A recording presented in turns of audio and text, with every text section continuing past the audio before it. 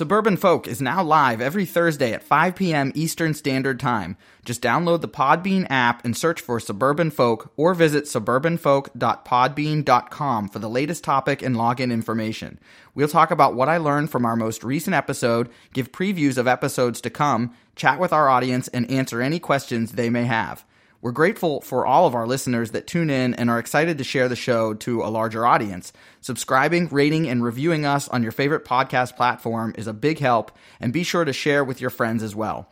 For those looking to support us even further, a donation button has been added to our website at suburbanfolk.com. All money received will be 100% redirected into advertising and getting the word out about the show. Now sit back and enjoy this episode. Health, travel, finance, parenting, and entertainment. This is the Suburban Folk Podcast. I'm looking forward to having some real talk with some real folks. Welcome to the Suburban Folk Podcast. I'm your host, Greg. My guest today is journalist Larry Jorgensen, who's worked for newspapers, publications, radio, TV news, and does freelance and assignment writing. He now also writes books and articles on recent American history, including the Coca-Cola Trail, which features the towns that housed independent Coca-Cola bottling plants. Larry, thanks so much for joining the show today. Can we start off by you walking us through your background in writing and then ultimately how you came to writing books about recent American history? Well, my background, as they say in the biz, I'm an old news dog. Started out at a very young age, actually while in high school, for working with a weekly newspaper. And from there went to a daily. Then from there got into the electronic end of news and was in radio news and television news. Mostly writing, reporting, and producing. Did some on-air in TV, but most of my on-air was in radio. I guess, as they say, I probably had a face for radio.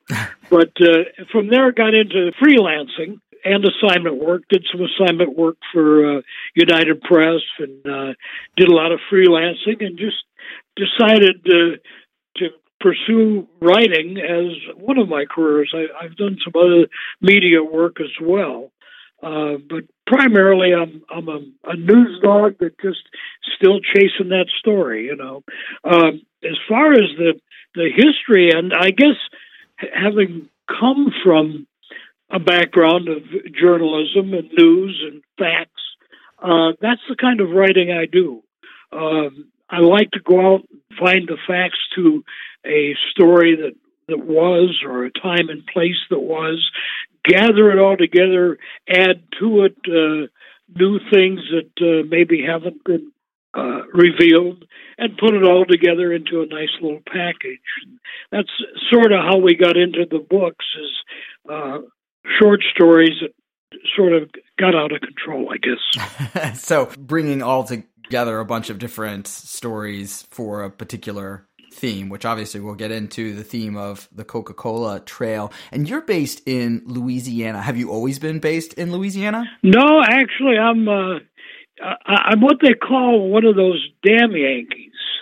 And to explain the difference between a Yankee and a damn Yankee, a Yankee is somebody from up north. A damn Yankee is somebody from up north who didn't go home.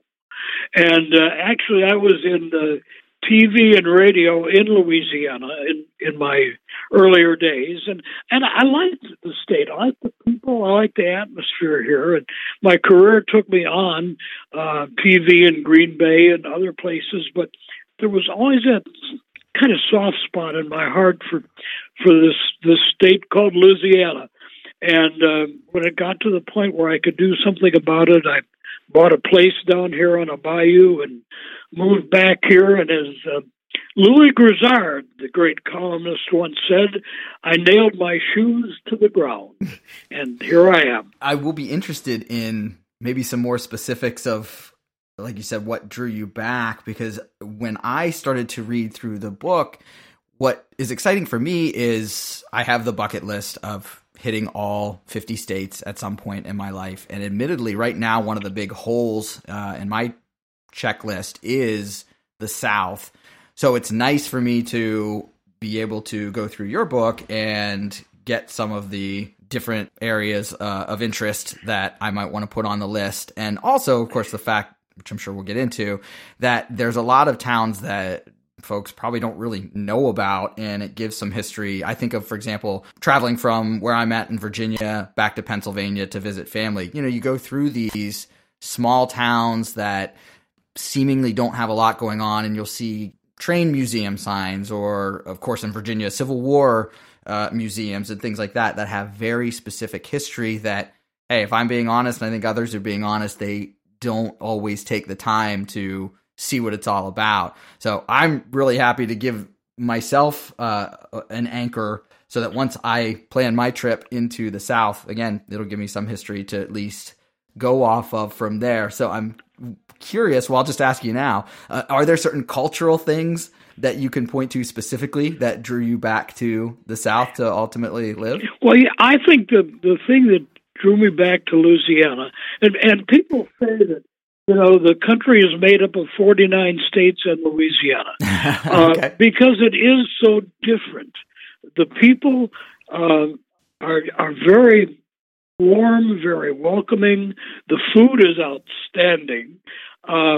It's a lifestyle. It's that live and let live lifestyle, and I like that. It's no stress. People just take life for what it is. It's sort of that, we're not going to ask a lot of you, and don't you ask a lot of us. Just let's boogie on together, And I like that. It's very conducive to writing because there's no stressing the rest of your life, and it allows you to be creative and to talk to people and to explore, avenues of interest. I totally like the state, and I like the atmosphere here. And often when my old Yankee friends ask why, I say, well, it's not for everybody, but it sure is for me. It fits me perfectly. Well, yeah, for the stereotype of the go-getters, I guess, in the North, maybe they wouldn't necessarily understand, but that sounds terrific to me as far as live and let live.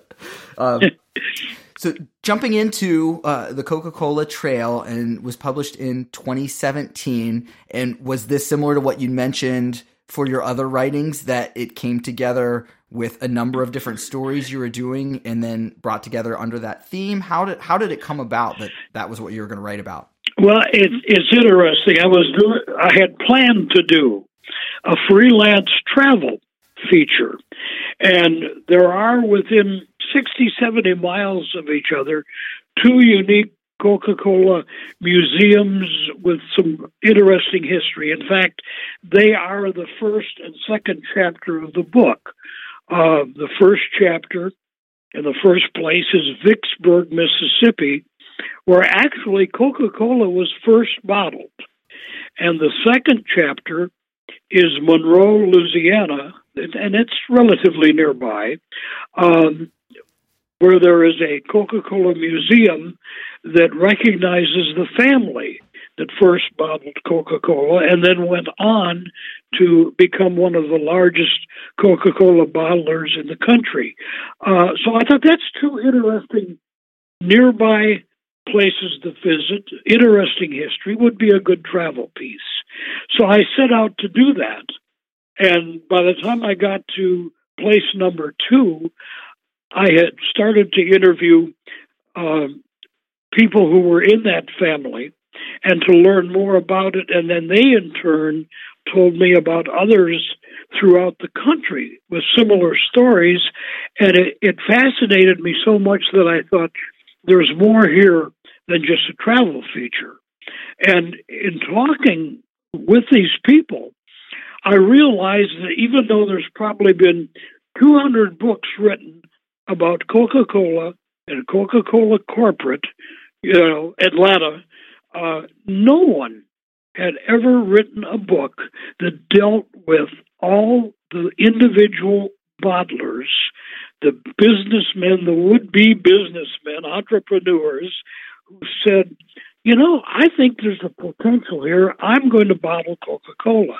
And it was those people, and I've dedicated the book to them, that had it not been for all the independent young entrepreneurs that said, we think this has potential. And they invested money, blood, sweat, and tears in helping to create.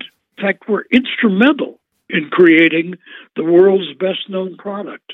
And no one has really bothered to put all that together. In fact, I'm doing a sequel. The book has been so well received that we're doing a sequel with more of those people that will be in the second book.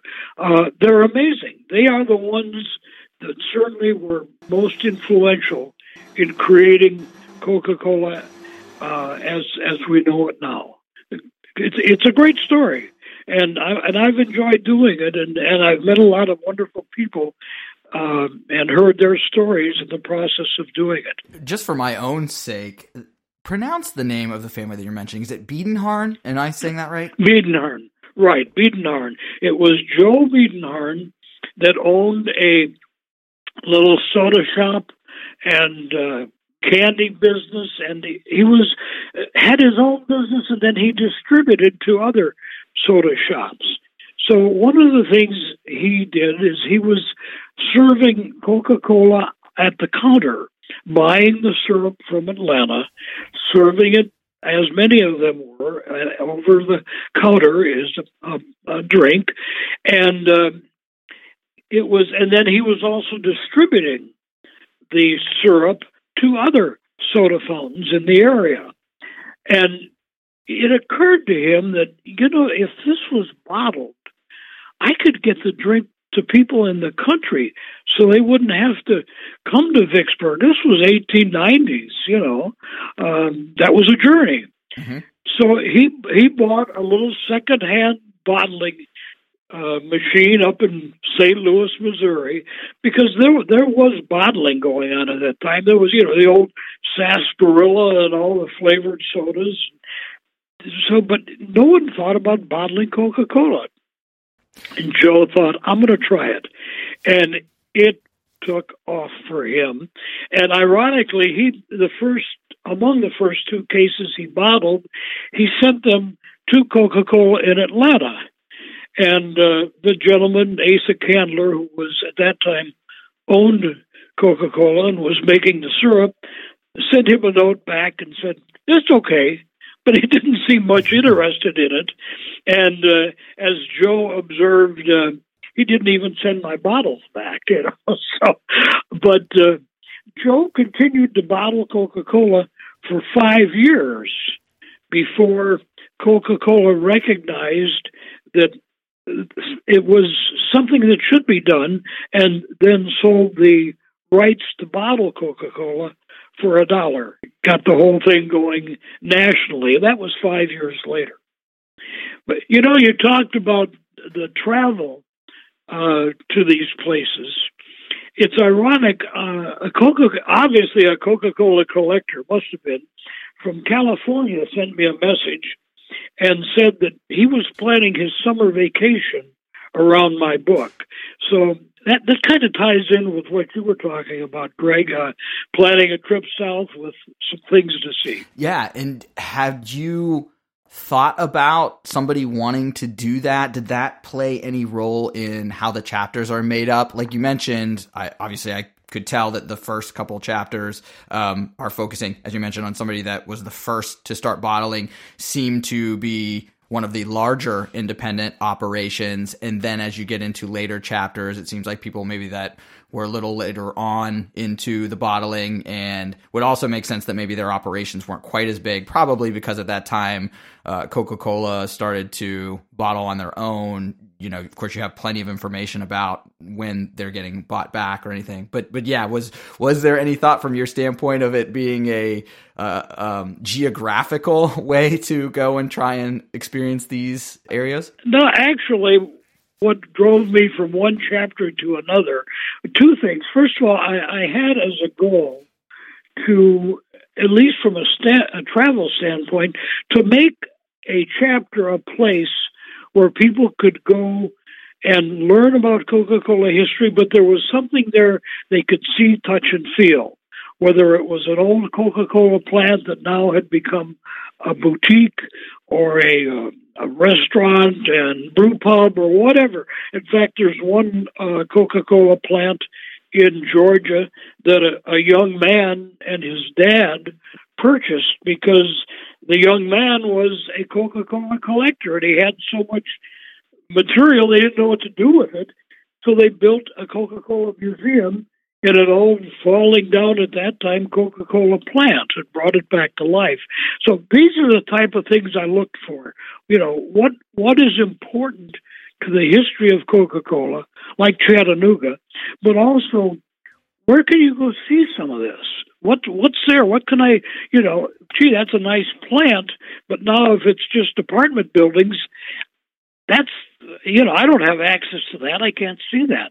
But if it's a restaurant or if it's a neat little boutique mall like in Griffin, Georgia, I can go in there. I can see what Coca-Cola was and what it is now. And that was the motivation behind picking the locations. A lot of them were referred to me as I did the book and would do one chapter. One of the people that I had talked to in that chapter would say, "Are you aware of that?" And that would send me off in another direction. And those were the good leads because these are Coca-Cola people that knew where there was Coca-Cola history you could still see. And in many cases, they would provide contact names, that family names and so forth, that it would help me in my research.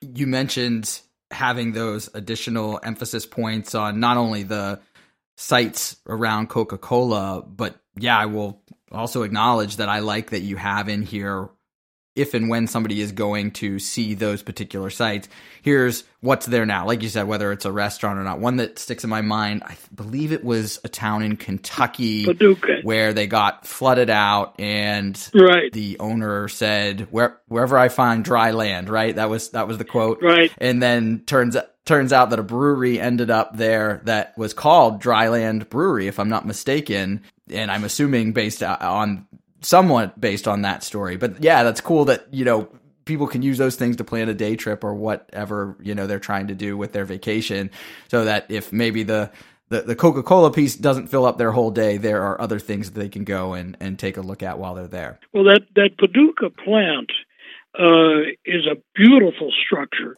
When it was built, he was determined to build one of the most beautiful plants ever. And today it has become a major visitor attraction. Besides the brewery, there's a pizza place in there. There's a couple other neat little stores. And in fact, there's a bookstore.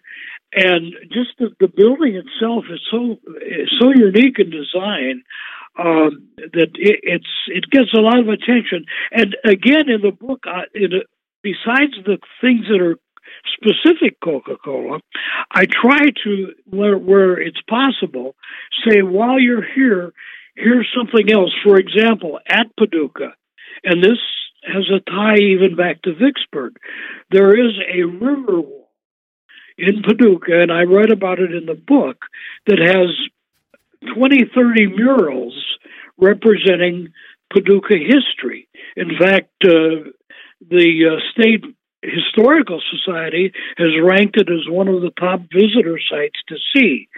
Well, as it turns out, one of those murals on that wall are of the Coca-Cola plant as it appeared right after it was built.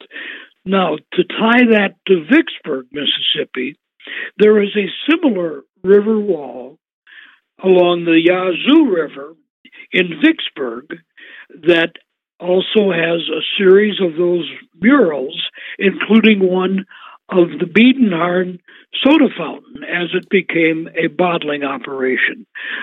The even closer tie to that is the gentleman who painted both of those walls is from Lafayette, Louisiana. He painted both of those, in addition to painting a rather unique mural inside the Coca-Cola plant in New Orleans. So his work, he's sort of become, amongst other things, a mural artist who has brought some Coca-Cola back to life that you can see when you're in those towns.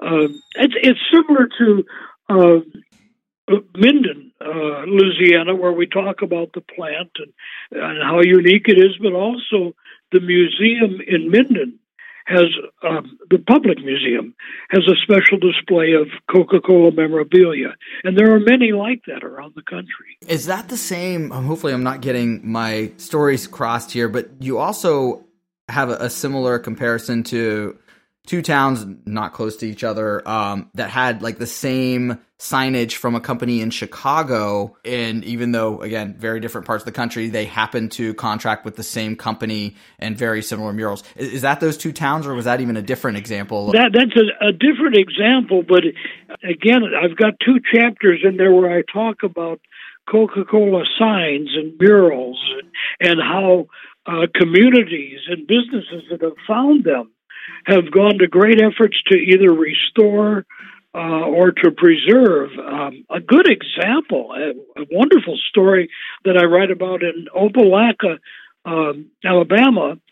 There was a gentleman that had a family-owned hardware store, and he was expanding the store, tore down a wall, and there behind it was a Coca-Cola mural. Pristine condition. And the only thing they could figure out is that it was painted outside, and then when the store grew, it was covered up by an interior wall, and consequently it stayed in that almost new condition. It has been certified by Coca-Cola as the oldest unrestored Coca-Cola mural in the country. It's beautiful. And we write about that in the book. They had a big celebration to unveil it when they finally took all the wall down. But it's typical. There are communities where fundraising efforts were done to preserve Coca-Cola murals.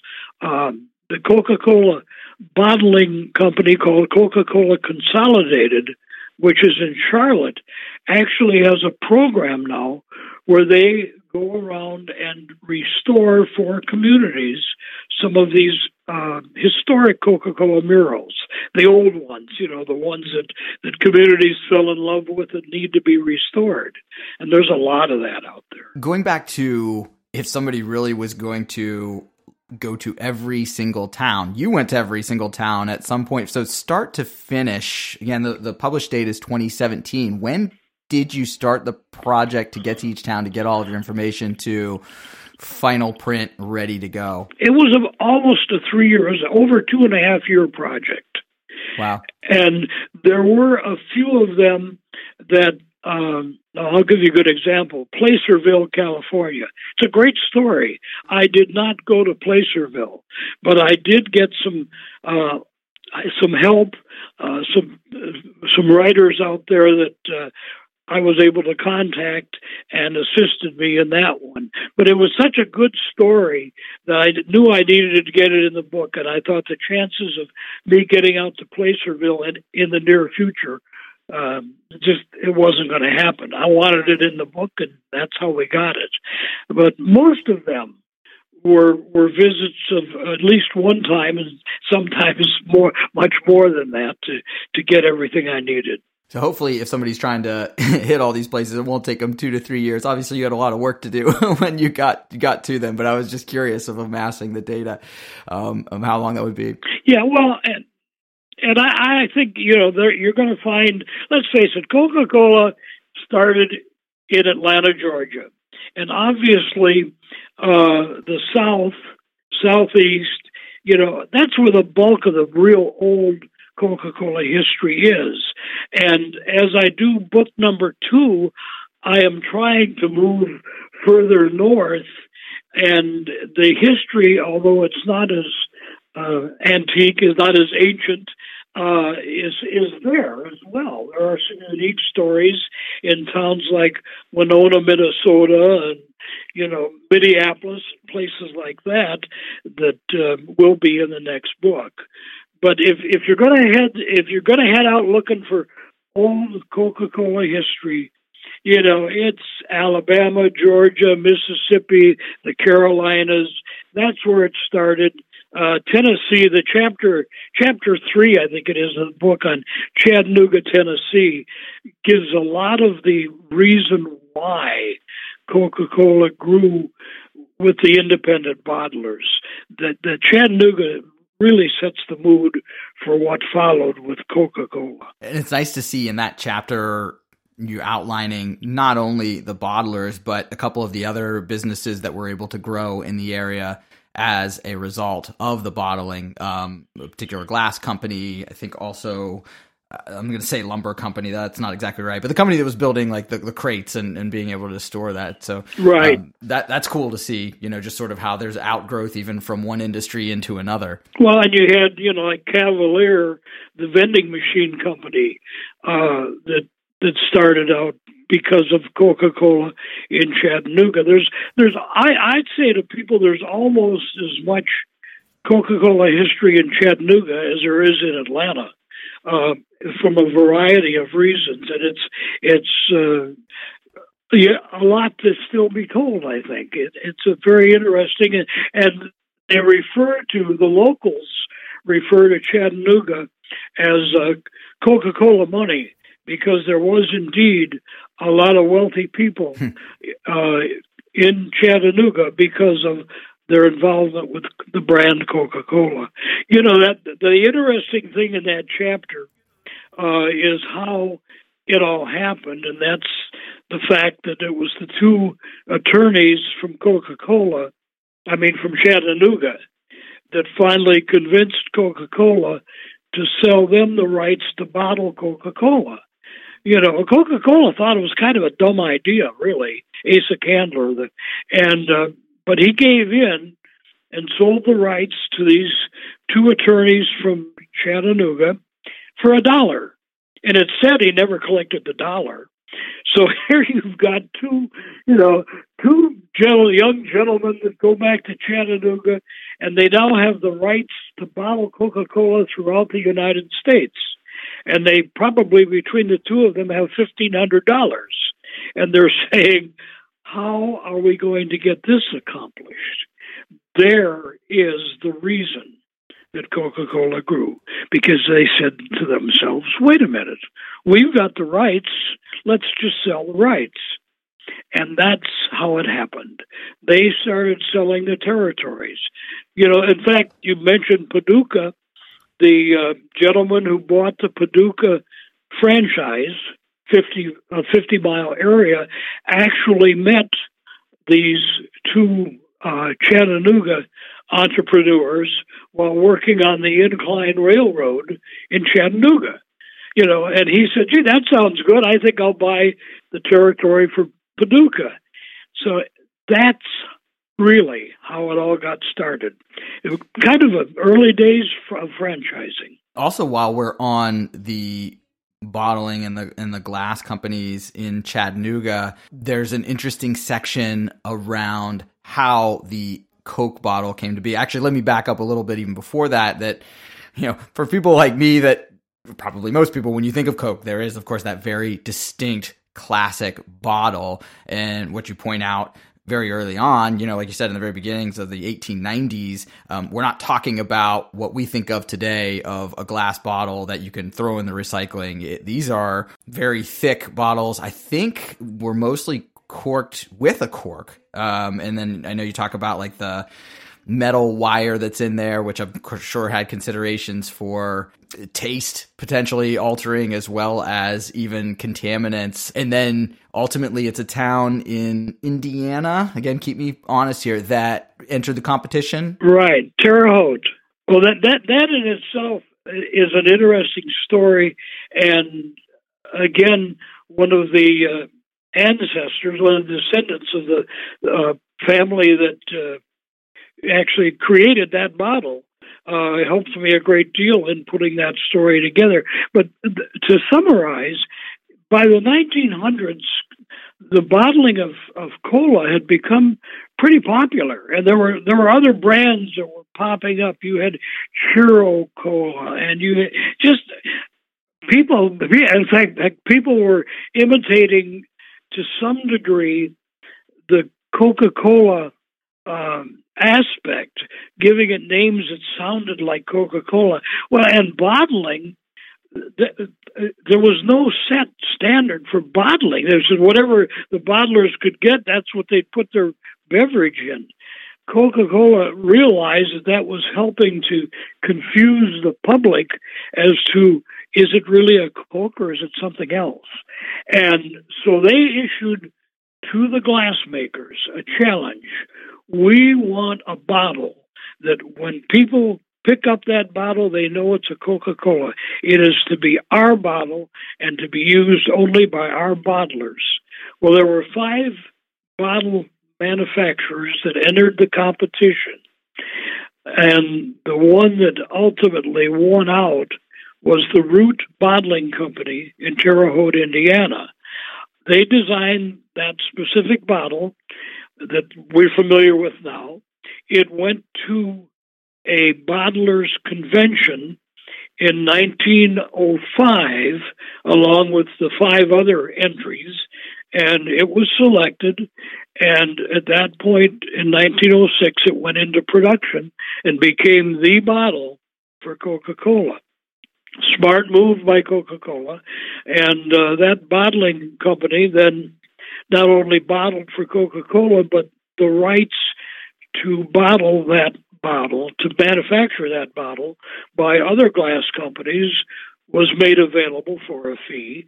And consequently, you had the company like the bottle company in Chattanooga that became a major producer of the Coca-Cola bottle, but they were initially paying a fee to make that bottle to the Root Glass Company in Terre Haute, Indiana.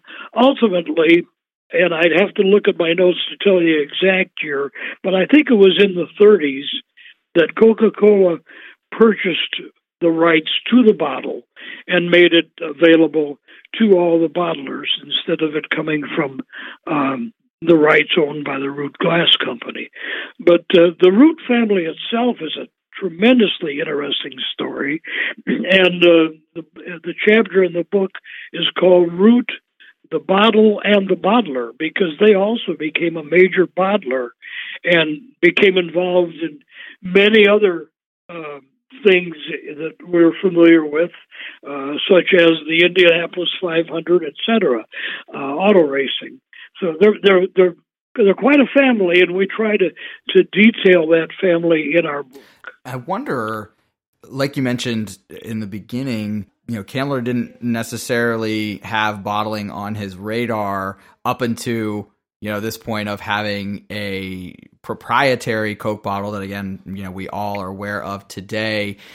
Not that this would be something you would highlight in the book, but when you were doing your research, was there ever any, call it a cross-section between the Coca-Cola company getting their arms around, that proprietary bottle and, like you said, sort of weeding out counterfeits or, whatever else might be going on while they were, again, getting their arms around the overall process and managing, I guess, the independent bottlers?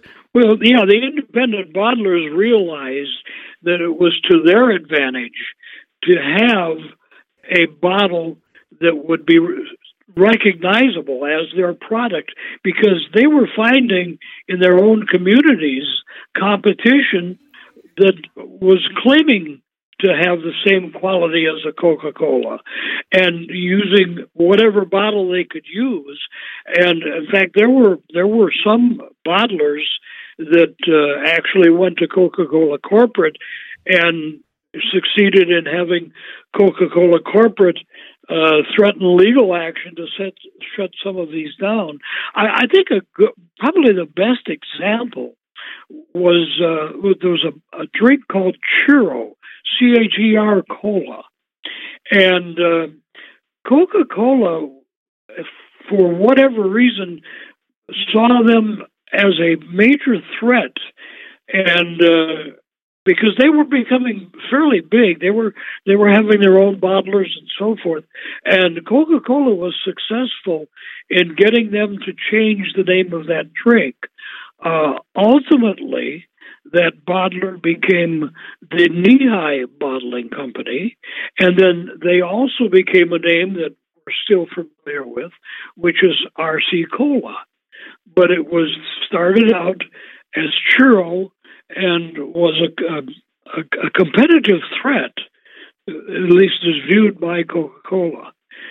So they did try to, the bottlers, supported 100% the need for proprietary identification.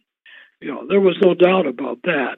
So there was never a problem in Coca-Cola encouraging the bottlers to use the new bottle that had been designed. And that's an interesting relationship, because I found my mind comparing these stories to today's craft beer stories. Maybe it's just me. Maybe it's just because it's always in the news. And of course, it's the opposite, right? When you say Anheuser-Busch compared to independent craft breweries, it is definitely a competitive relationship, to say the least. So yeah, sort of switching my mind to it being Coca-Cola and the independent bottlers being on the same side, admittedly took a little bit for me to get. And I think even when, there's acknowledgments of buyouts, consolidations, and things like that, I sort of wonder like, was this sort of a hostile takeover, or, how collegial was the relationships through the years with these independent bottlers and Coca-Cola? Well, there were two times that there was a tense relationship, and it changed depending on the ownership, the presidency of Coca-Cola. There was one instance where the president of Coca-Cola was pretty aggressive, told the Coca-Cola bottlers that he didn't think that their contract was forever, that it could be canceled at any time. Well, now remember that the bottling contracts didn't come specifically from Coca-Cola corporate.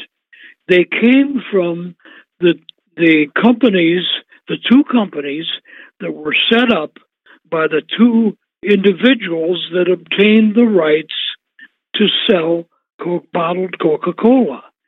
So you didn't buy, if you had the plant in Paducah, you didn't buy your rights to bottle from Coca-Cola corporate. You bought it from one of those two, what they called parent bottlers. The two gentlemen that had obtained the exclusive rights to bottle Coca-Cola. So the families of those two initial, the sons of, well, in one case the son, in another case the nephew, then became the owners and controllers of those parent companies, and they defended the independent bottlers and fought off any attempt by Coca-Cola to take away those contracts. They were successful.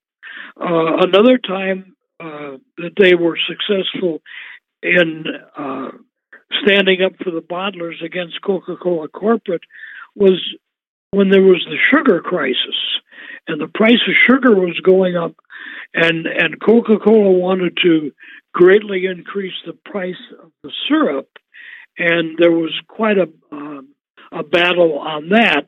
And again, there was a compromise, but it was because the bottlers had the two parent bottlers defending them. So it wasn't always harmonious, but most of the time, Coca-Cola corporate was extremely glad to have the bottlers, and at one point got pretty aggressive in buying some of the bottlers out because they realized the potential, and some of the bottlers were ready to sell. Coca-Cola went through a stage of buying independent bottlers, and it actually got too much for them. Coca-Cola had forgotten that what really made Coca-Cola is the fact that the bottlers were so involved in their communities. And Coca-Cola, starting in the late 80s and even up through the 90s, and even recently, has sold back or formed relationships to give territories back to existing independent bottlers, because the fact is the independent bottlers can cover the territory and provide the service a lot better. And it took Coca-Cola a while, I think, and this is just my opinion, to realize that that was the case.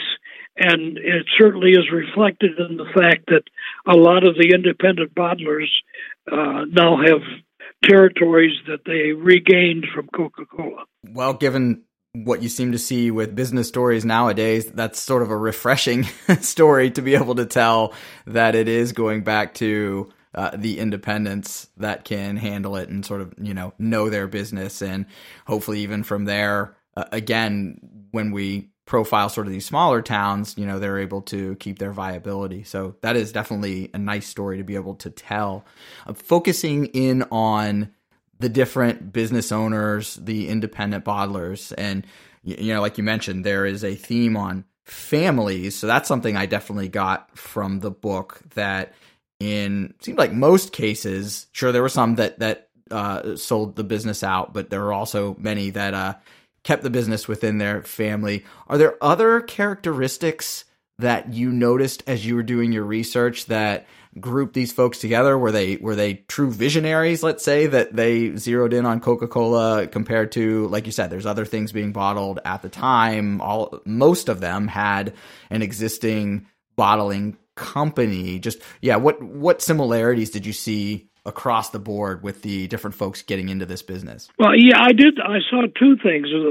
There were those that had existing bottling companies, and they cautiously approached the idea of adding Coca-Cola as one of the things they would bottle.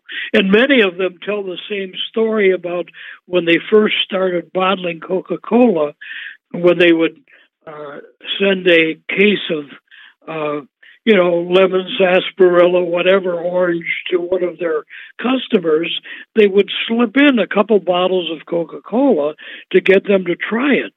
And that was kind of a common practice. So you had the existing bottlers who cautiously thought, yeah, there's something here, let's try it.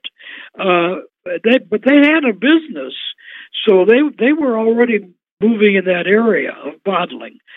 Then you had the young entrepreneur who heard of a beverage that sounded like it was something different and it was an opportunity. And many of them scraped together whatever dollars they could to buy a franchise. In fact, there were, we talk about the two parent bottlers. One of those parent bottlers actually sold half of his company to a gentleman in Chattanooga who would then also set up independent bottlers. And many times he would select friends, even relatives. And if they didn't have the money to complete the deal, he'd put up the money. And in return, he would get 50 or even larger percent of the bottling business. So he, in fact, created a bottling empire that, by setting up other bottlers, providing some of the funding and taking a partial ownership, he became, in fact, the largest independent Coca-Cola bottler in the country. And when Coca-Cola started buying Coca-Cola distributors, Coca-Cola independent bottlers, by that time, this company had passed down to a third generation, and there was not much desire to continue the business, but a lot of desire to obtain the value of the business. Coca-Cola Corporate bought that entire entity for $1.3 billion. And that is part of that Coca-Cola money in Chattanooga that they talk about. So there were a lot of people that benefited financially by getting on board with Coca-Cola. And that gentleman, who bought half of a half became extremely wealthy doing it.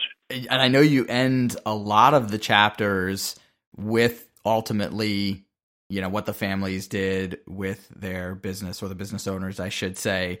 And yeah, like you said, you calculate out whether it's that big 1.2 billion. I know there are a couple other calculations for stock that some owners had received even in Coca-Cola, and what it would be worth, 100 years later. Now, of course, easy for, me to read and say, oh man, that's, like a lottery ticket. But hey, you don't necessarily know that at the time, especially if, you have somebody offering to buy it for whatever amount, and, that'll make you set at that point. But it is, very interesting to read that and say, man, they really picked a winner here. What would have been the risk at the time of bottling Coca-Cola? Was it just really an unknown flavor or just unknown brand? Again, the other sodas had already been out there, so I guess it's almost a two-part question. What would have been the perceived risk for people that said, okay, yeah, we're going to bottle this and we're going to try that? And then on the other end, once they did do it, any thoughts for what did ultimately make Coca-Cola stand out from the other sodas that were already being bottled and distributed? Well, I think the ultimate risk, the immediate risk, rather, is that of starting a business. A business you'd never been in. How do I do it? And you buy whatever bottling equipment, most of it in the early days, all of it was hand operated, a foot pedal and, a carbonation. And, they talk about those early plants that sometimes the bottlers, would work with screen mesh over their face because the carbonation sometimes would cause the bottles to explode. So you had that initial risk of financing a startup, starting a plant, and then once you get your product made, how do you distribute it, and who will buy it from you? You don't want to sell a bottle to a man on the street corner. You want to sell a case to the drugstore on the street corner. The gentleman again, we go back to Paducah.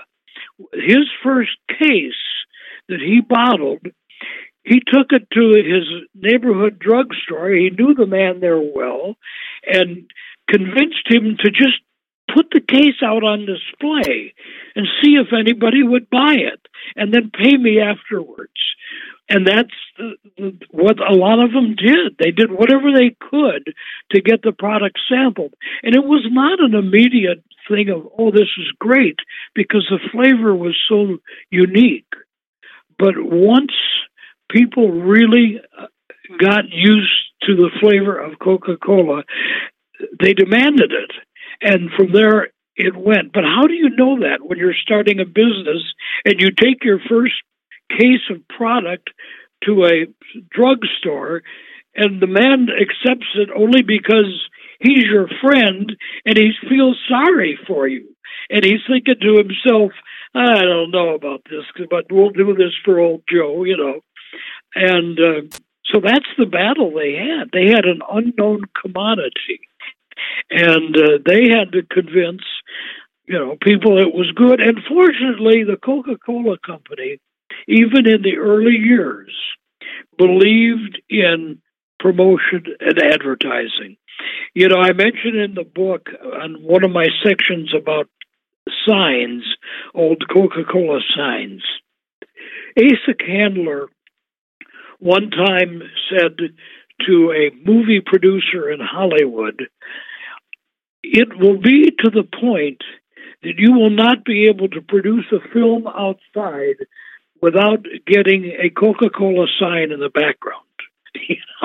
And that's almost true. I mean, you look around you, they're everywhere, And I remember, reading that exact quote, and then, of course, it goes on for the history where you talk about Times Square, and of course, I can absolutely picture, the massive Coca-Cola advertising there, which even tying back to sort of what would have been the risk for the business owners. I think it's hard for us to sit here knowing what a household name it is and imagining any point in time when it would have been considered a risky venture. But, to your point, like It was, certainly, and especially for folks that are sort of getting into the business for the first time. We talked about the bottle. I want to digress there because I'm going to give you a little something that's in the second book that's coming out. Great. The Coca-Cola bottle is green, right? It has a green tint to it. And why is that? Well, we tell the story in book number 2, but the reason is, remember, there was the company that created that bottle was in Terre Haute, Indiana. One of the things they owned was a sand quarry about 50 miles away from Terre Haute. And they would get the sand to make the bottles at that quarry. Well, as it happened, that particular quarry, which ironically is located near a town called Greencastle, had minerals within the sand that created the green tint in the bottle. Coca-Cola liked that so well, they initially called the color German green, and then I guess they thought better of that, and they called it Georgia green. But in any case, they specified to other bottle manufacturers that if you make a bottle and your sand does not have the minerals, then you must add them so that the bottle will be green. And that's why the Coca-Cola bottle has that green tint to it, the original bottles. And imagine that's around 20s, 30s, 40s. So yeah, you're right. The German name probably didn't go over so well in that time period. No, they decided that was not a good decision. So, I can imagine. But in any case, again, it's how things sort of piece together to create this iconic symbol of Coca-Cola. A lot of it was, I don't want to say accidental, but certainly was not in the plan. And again, tying back to just even the theme of the book in general, it's cool that Terre Haute happened to have that as a signature of the town, or at least of the people doing the bottling, that they won that competition, and now it's a forever signature in what we have in our mind as, you know, standard Coca-Cola and part of their brand. So it's really cool, I think, to see that as a particular part of the country. This was, you know, where their story was with Coca-Cola and just in, again, American history. And then that, you know, made its way through even into today. Well, there's a lot of Coca-Cola history in Indiana. If you're looking at an adventure, Terre Haute is a great place to visit. They have just built a new museum, historical museum, downtown. They have a large section that deals with, as they call it, the birth of the Coca-Cola bottle, which it is, that town. And the town has a celebration once a year in honor of that. You'll find large Coca-Cola bottles painted up throughout the city. They are very proud of their Coca-Cola bottle heritage, and it's a great little city to visit. They certainly take advantage of that piece of history. And there's other places in Indiana as well with Coca-Cola history. The bottling plant in Indianapolis, for example, when it was built, was one of the largest, most artistically creative plants ever. In fact, all of the officials from Coca-Cola corporate turned out for the grand opening of that plant, and it stands today, and the whole area is being converted into a rather unique, renewed downtown area. So again, it's something worth seeing. Indiana, there's a lot of small bottlers in Indiana, for whatever reason, that have unique stories, and we're going to cover some more of them in the second book. So yeah, that's what you find. You find this throughout the South and the near South. You find a lot of Coca-Cola history. Going off of that, as far as the celebrations and the overall interest in Coca-Cola history, American history, can you talk a little bit about Coca-Cola enthusiasts, collectors, historians. What have you found sort of getting into that community, and what is it like? They are amazing. There are Coca-Cola collector chapters throughout, at least in every state. In some states there are several. There are collector groups in Australia. In fact, some of them have bought the book from me. They're in Japan. They're in China. They're everywhere. Canada, and what they collect is amazing. They have been able to find treasures that were limited production, 2 and 3 item productions, have been able to find them and preserve them. They have annually, a big convention. This year the convention will be July 7th through the 11th in Green Bay, Wisconsin. All of these collectors will come together. They will have rooms at the hotel where they will swap back and forth. And then on the Saturday of the convention, there is a big, it's open only to collectors and then to the public, a large trade show, if you want to call it, swap meet, whatever. But if you are looking for, or if you are interested in Coca-Cola memorabilia, these are the people. Their conventions are the places to go. But the chapters throughout the country will have their annual, sometimes twice a year, conventions, gatherings, swap meets, where again you meet interesting people. They're not only interesting because they collect this iconic trademark, but because in the process of collecting it, they learn stories about it.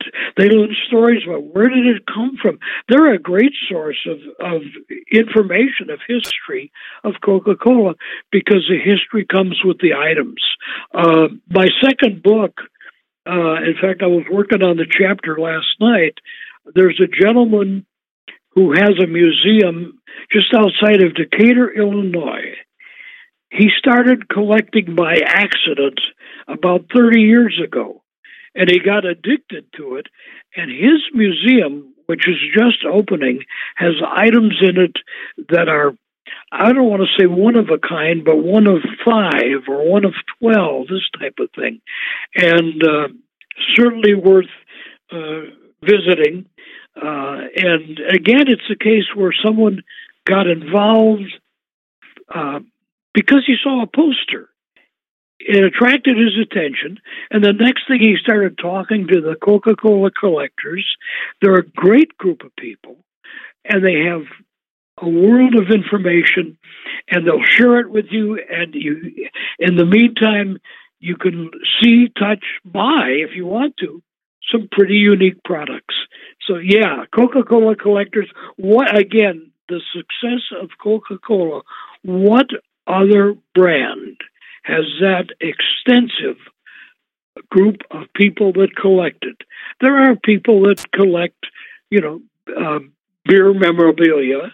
I know a lot of them well. In fact, I used to dabble at that. There are people that collect certain beverages, Werner's ginger ale, Dr. Pepper, etc.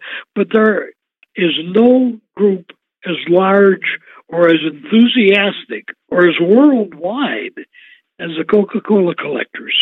They're quite a group, and anybody who's at all interested, you don't have to collect to be interested, but you would certainly enjoy visiting with them. Again, another theme of the book is by proxy, you get a really nice slice of American history with it as well. So maybe if, researching Coca-Cola hadn't occurred to a particular person, there's plenty here that can, pique your interest in other sort of American history. One other quick anecdote from the book, you talk about one of the plants that was bottling Coke for POWs, German POWs during World War II. And it sounds like that's how they had their real kickstart. And you'll have to remind me the town that one was in. But again, you get sort of that relative to what was going on at the time. Well, yeah, that was Aliceville, Alabama. And in fact, there's a museum there that is worth visiting because the museum, the city museum, is located in the old Coca-Cola plant. And some of the original Coca-Cola bottling equipment is still in that museum on display and is kept up for people to see and learn about the bottling. But the unique thing, when you talk about the prisoners of war, Aliceville, Alabama had one of the largest POW camps in the South at that time. And the prisoners, the German prisoners, were brought there, and they didn't know what to expect. They anticipated harsh treatment. And instead, this Coca-Cola plant was excluded from the sugar rationing of the war and was allowed to bottle 24 hours a day if need be to make sure that not only the prisoners of war but our boys who watched them had plenty of Coca-Cola to drink during the war. And many of those, I don't know many, but some of the German prisoners were so amazed at the treatment that they received that they stayed in Alabama after the war. They loved it, They want to go home. And again, maybe it's that old Coca-Cola with a smile thing. I don't know, but it certainly played a part in Aliceville, Alabama. And that's a great little museum to see. And it not only features Coca-Cola history, but it has a lot of history and things that were made by the prisoners at that POW camp. So it has a lot of that history there as well. It's a good museum to visit. It should be on your bucket list. Very cool. I will make sure to highlight that one. Well, Larry, that is most of the questions that I had for you. I had a great time talking with you, and I really enjoyed reading the book. I'm excited to hear that there's a part 2 coming. Before we sign off, do you want to go ahead and give your information, how folks can contact you, if you have a release date coming for either the follow-up to the Coca-Cola Trail or any other books you're working on? Right. The new book, my target is to have it ready for the Green Bay Convention in July, and I think we'll make that. The current book and the future book will be available at my website, which is simply Coca-ColaTrail.com. It is available through Amazon. I have a wonderful publisher who is in Pennsylvania, by the way. The book will be available. I'm finding it in many of the museums are buying it, especially museums in the towns where we've written about Coca-Cola. The gift stores are buying it. A lot of the country stores that have, if you walk in and there's a Coca-Cola sign on the wall at that store for sale, you may find our book there as well. So it's kind of a hit and miss thing. It's not a Barnes and Noble, it's not a Books A Million. We're a different animal. We're a travel, a collector's type thing, but we've sold a lot of them, and we're looking forward to the same thing with issue number 2, which I guess we'll probably just simply call Back on the Trail, More People and Places. So, and again, it's a joy to do. I'll certainly keep a lookout for it. And when we release the episode, of course, we'll put your website on the show notes as well as a link to the Amazon page. And, like you said, if there's other outlets we should include, we'll go ahead and do that as well. Well, Larry, again, I really appreciate you taking some time to talk to us today. And anything we missed before we sign off? No, we could do this all morning, Greg, but I think we've taken up enough of your time, and I appreciate the opportunity to share these memories with you, Greg. It's been a lot of fun, and we'll keep you posted on future Coca-Cola adventures. Yeah, absolutely. As you get closer to book release, if you'd like to come back on, I would love to have you. We'll do that, and I appreciate it. Thank you, Greg. Here's to a great 2020. Cheers. If you enjoyed this episode, please be sure to give us a rating on Apple, Spotify, Stitcher, or wherever you get podcasts. If you'd like to be notified of future weekly shows, please hit the subscribe button. Thank you. Suburban Folk is part of the Pod All the Time podcasting network. Ghosts, specters, Whatever you want to call them, they've been around for thousands of years. Apparently she died from a tooth infection in one of the upstairs rooms in the house. As have the locations they haunt. History of a Haunting Podcasts tells you all about these famous, infamous, and almost famous locations, and why they became terrifying places to visit. Grab a glass of wine and settle in with your hosts, Archie. I mean, that was definitely the wrong thing to do. And Carrie. Nobody asked for it, Carrie. Nobody fucking asked for it, but hey, my podcast, and I'll say what I want. Two people just winging it in life and this podcast. So enjoy this week's episode of History of a Haunting.